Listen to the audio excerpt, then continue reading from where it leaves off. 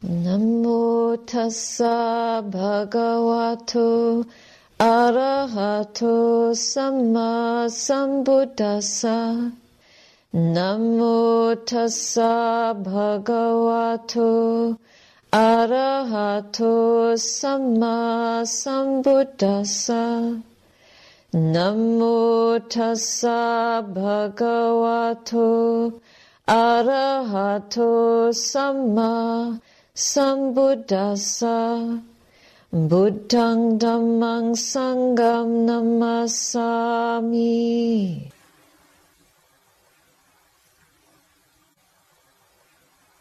A few of you have come here for the first time, and we find ourselves a group of women, the Women's Buddhist Sangha of Ontario. So we're taught how to live as monastics. We're trained how to live in a way that is dependent on others, as I was explaining to some of you. And this is not what the world teaches. The world teaches us independence. But independence doesn't mean doing what you like. Independence means having restriction and being able to be held by that so that you can be really free within. And it's a freedom to do not what we like, but what really makes us well. There's a big difference, isn't there?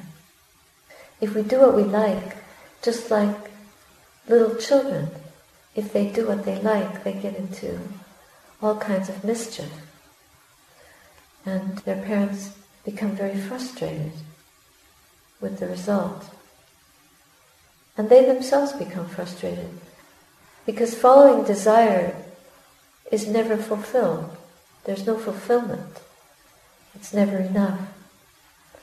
Therefore, one has to run to the shops on the 26th of December, following desire, because it's never fulfilled. But surely there's something one can buy in the store that will just top it up.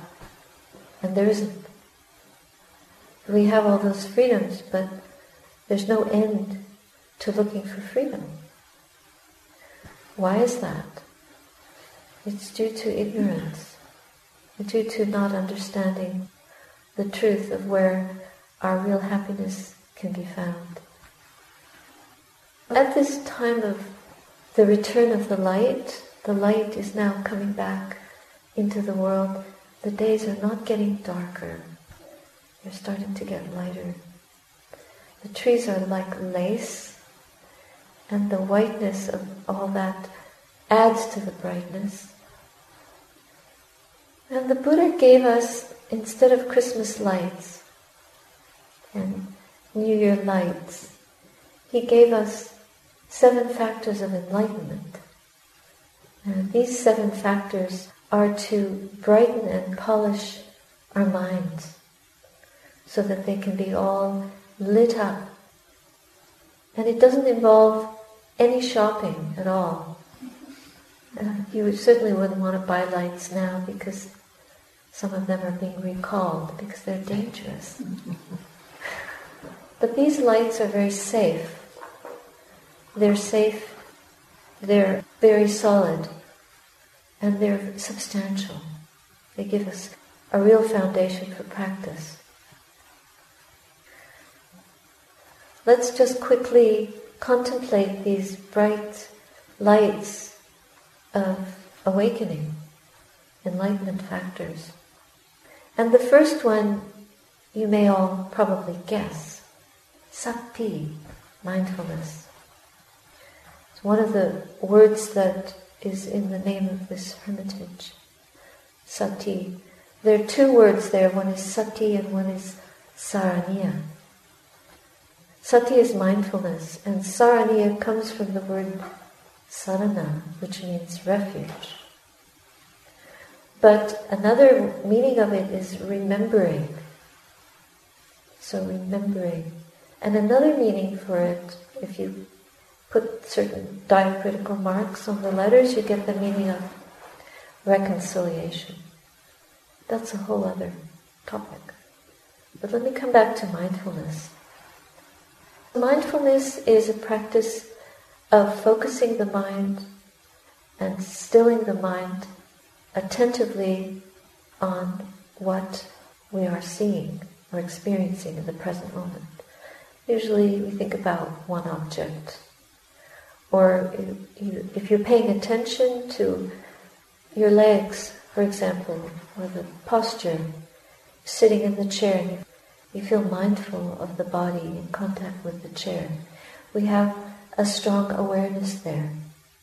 And we try to keep that awareness very one-pointed, ardent, continuous. We're diligent with it, not sloppy, and not careless or carefree, but truly intentional. Where is the attention of the mind? Attentive and intention is specific. To focus on the present moment, the present experience. Here we are in the hall, sitting, listening with mindfulness. Sitting, paying attention, mindful of the body, mindful of the mind. And then there's an ardency in that. We know that this is good for us. So if we're mindful when we drive, we know it's good for us. But this kind of mindfulness is not just for being out on the highway. We think about every activity that we engage in as part of our travel, part of our arriving in the present moment. So if we act or speak without mindfulness, we could be in danger. We might hurt somebody. We might run into someone. I don't mean because you bump into them, but we might have a debate or an argument, run into. That means self running into self. The two egos bash into each other. But if we're mindful and restrained and practicing a good level of virtue, then mindfulness will hold us steady on the path, the Noble Eightfold Path established by the Buddha. It's a different kind of highway, and it happens to be the highway. It really is. It's really where we want to get. We don't want to just be traveling the same old roads of Ontario over and over again. We want the road that leads us out of all this confusion. So, this is foundational. Another factor of enlightenment is Dhammavichaya, which means investigation of Dhammas. Now, most of the time, we might be operating on automatic pilot.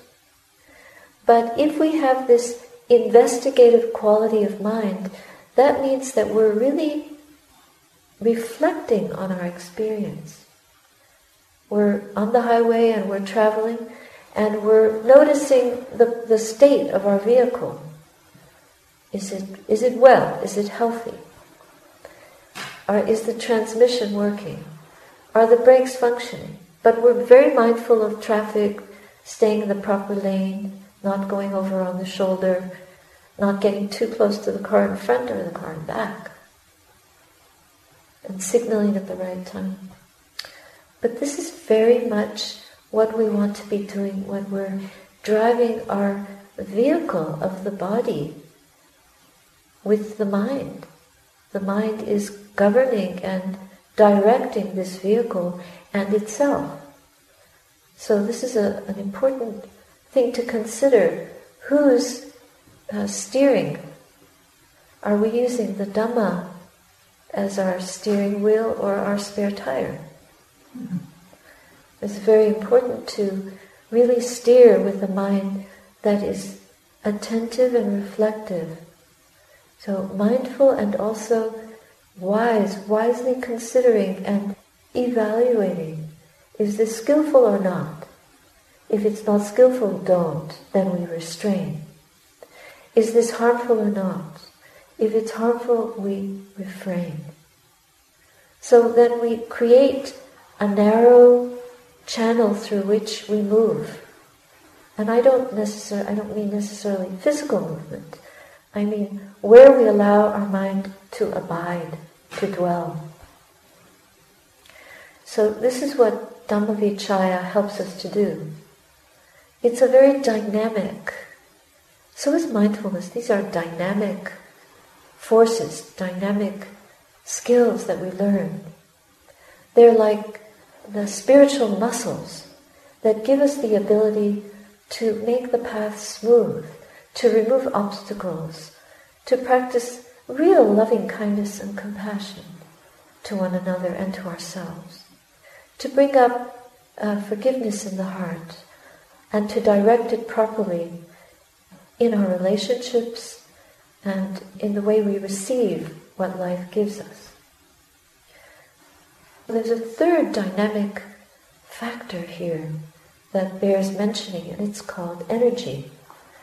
So this vehicle of moving through life, growing in life, maturing in life, aging, going through the whole process of the human journey, of course we need energy for that.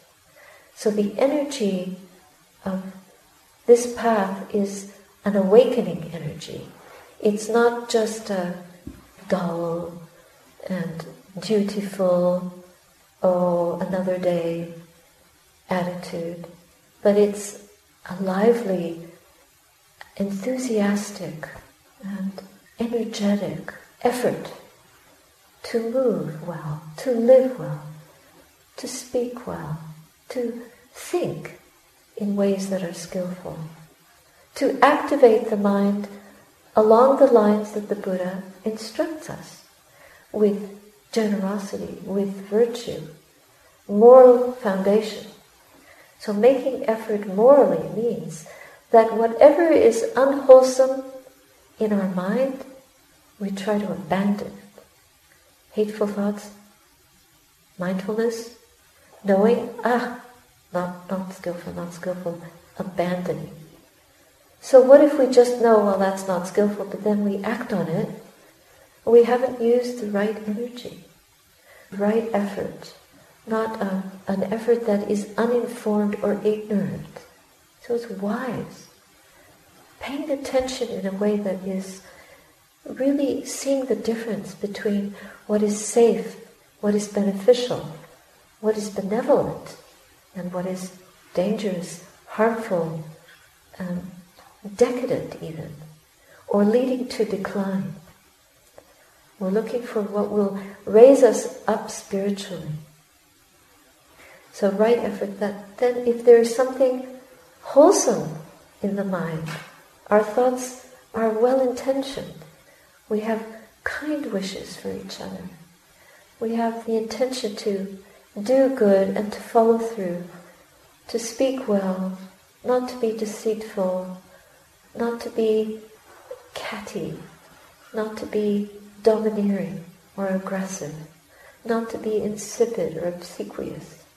There are so many ways that we can direct the mind to just be straight and forthright and patient and generous, contented, insightful, reflective, really discerning. What is the best I can do here? And even if we don't accomplish that, that's our heartfelt intention. We could keep chipping away until we can really brighten our minds and therefore brighten our speech and actions. So what is not helpful in the mind, we abandon it. And what is helpful, we grow it. That little tree that's back there, when we got it, it was just a broken twig. And now, carefully growing it. And we can do that on the path of spiritual practice as well. Little by little, not just dumping something because it's lacking instant results. Our society wants instant gratification, instant tea, instant information. All the buttons at your disposal to get instant knowledge. But it's not knowledge that brightens the mind, necessarily. Unless there's now an app for enlightenment. But I don't think so. I don't think there ever will be. Because this is the highway, it's not the cheap way. That's cheap. Just have an app do it for you. Who can be a mathematician? Or who can be a true thinker when a machine is doing it or a gadget is doing it? The robot is doing it. It's not really a gift that we can bring up. We're dependent on something else. But this is a path of independence, of self-sufficiency. But it's actually sufficient selflessness. There is no self there. It's a different kind of sufficiency. And we're not relying on anything outside this body-mind.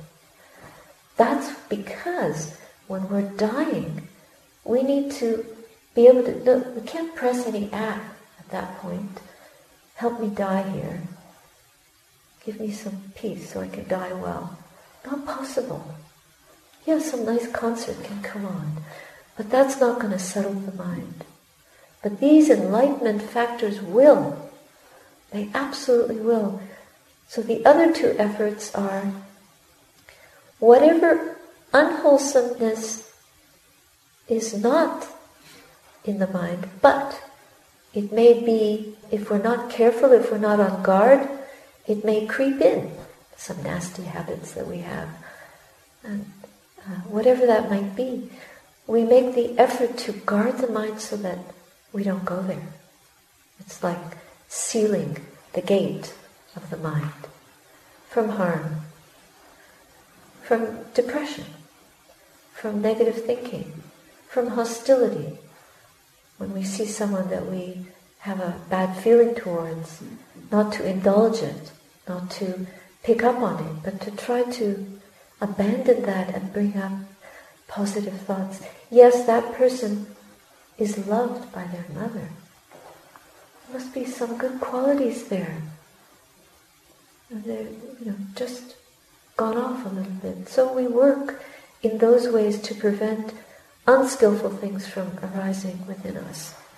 And then whatever harmlessness, whatever strength, spiritual strengths have not yet appeared within us, we create the conditions in the heart to invite them, to develop them, to grow them, to really fertilize them. They get very tall and make us spiritually tall. Because after all, we are on this highway to Nibbana, to the deathless. So those are the three dynamic enlightenment factors. Mindfulness, investigation of the mind, and effort, right effort, four right efforts. Now then, there come four other factors that are awakening factors, they're brightening factors. They're like the brightening factors, not what you put into detergent, but you could say this is a kind of mental detergent to wash out all those defilements. And they're septic friendly too, which so they're environmentally good. And what are they? Well, the first one is piti. So piti translates into bliss, happiness, uprising joy, quality of tremendous joy. Now the Buddha was very wise.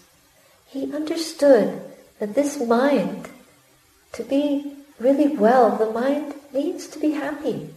That's why the world is racing after happiness in so many divergent forms, some of them quite ill-conceived, because they don't bring happiness at all. Human beings really crave happiness.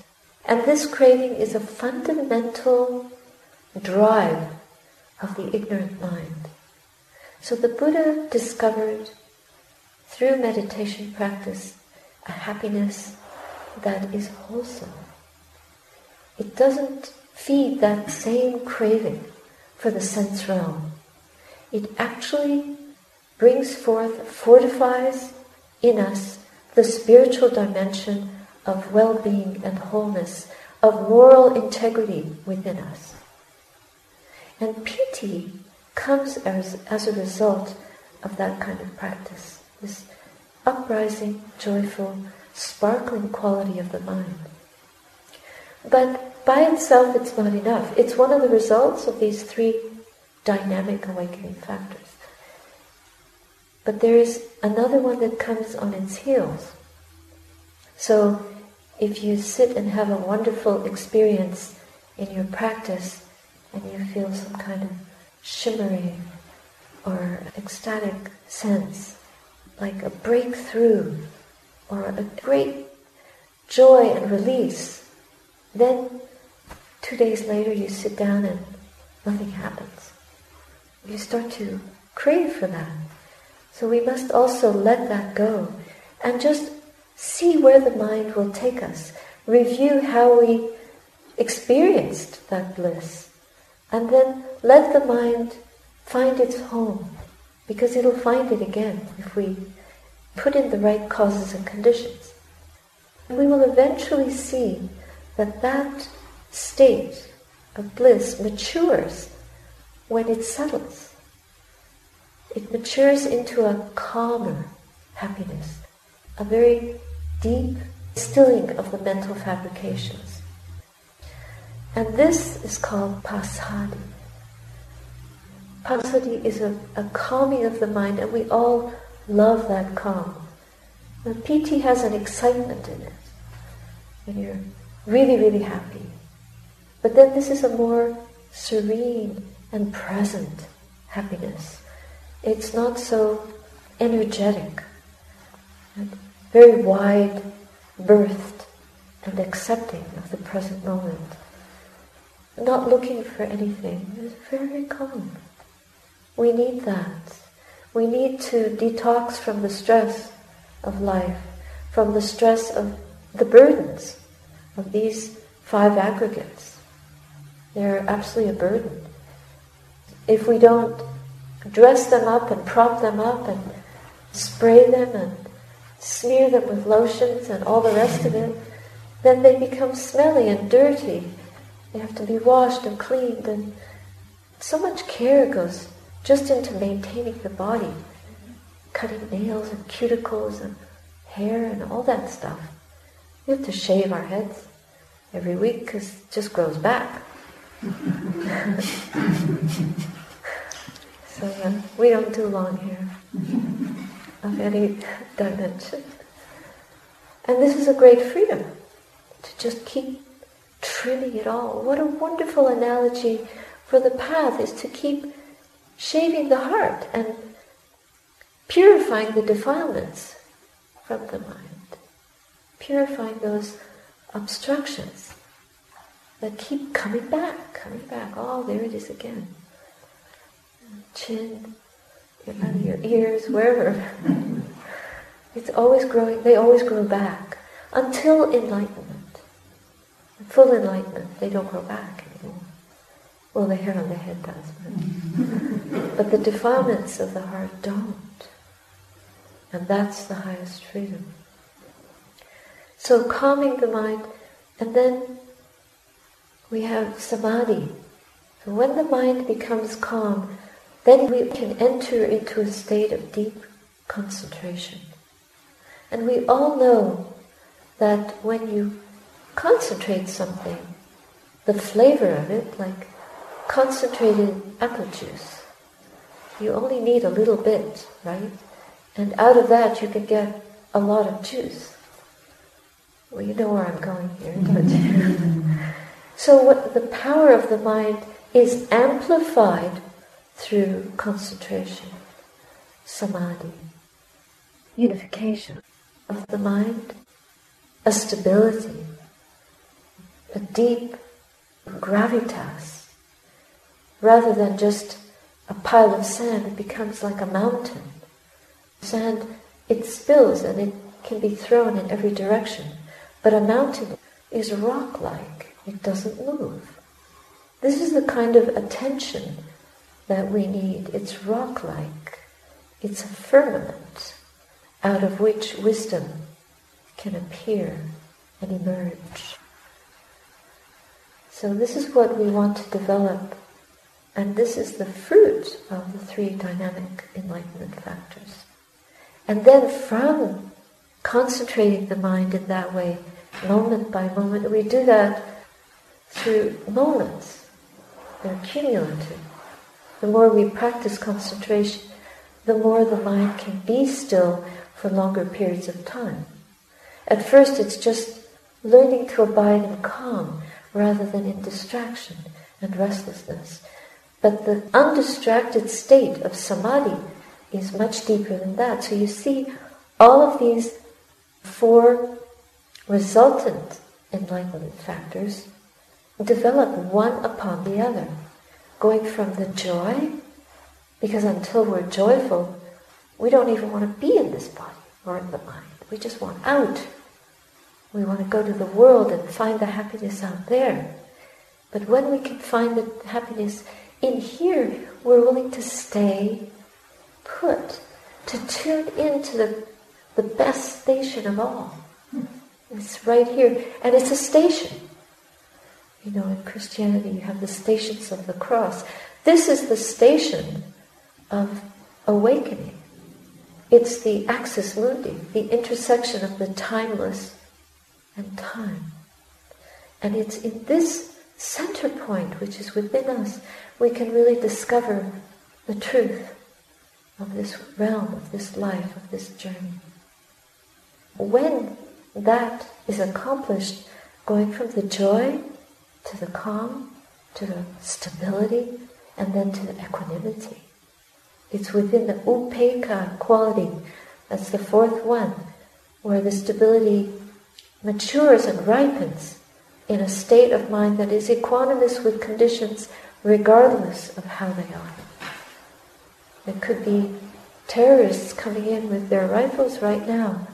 We would sit equanimously, greet them, and accept. Okay, you're going to shoot. There would be no self clinging to life. There would be no clinging to anything. This is the perfection of equanimity.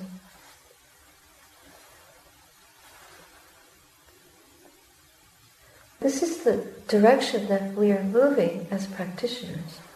We're moving to a state of complete freedom from fear, complete freedom from hatred, from greed, from miserliness, from selfishness, from aggression of any kind. The most pure state a human being can experience. And we experience it in little increments, day by day, moment by moment, day by day, month by month, year by year, so that when we die, there's a portal at the moment of death, an opportunity. We're letting go of the body, and we can, at that moment, let all these beautiful enlightenment factors rush in and ripen us completely, ripen within us completely, within the heart. And then let go. Because there will be nothing to fear at all. We will have understood exactly what is to be understood.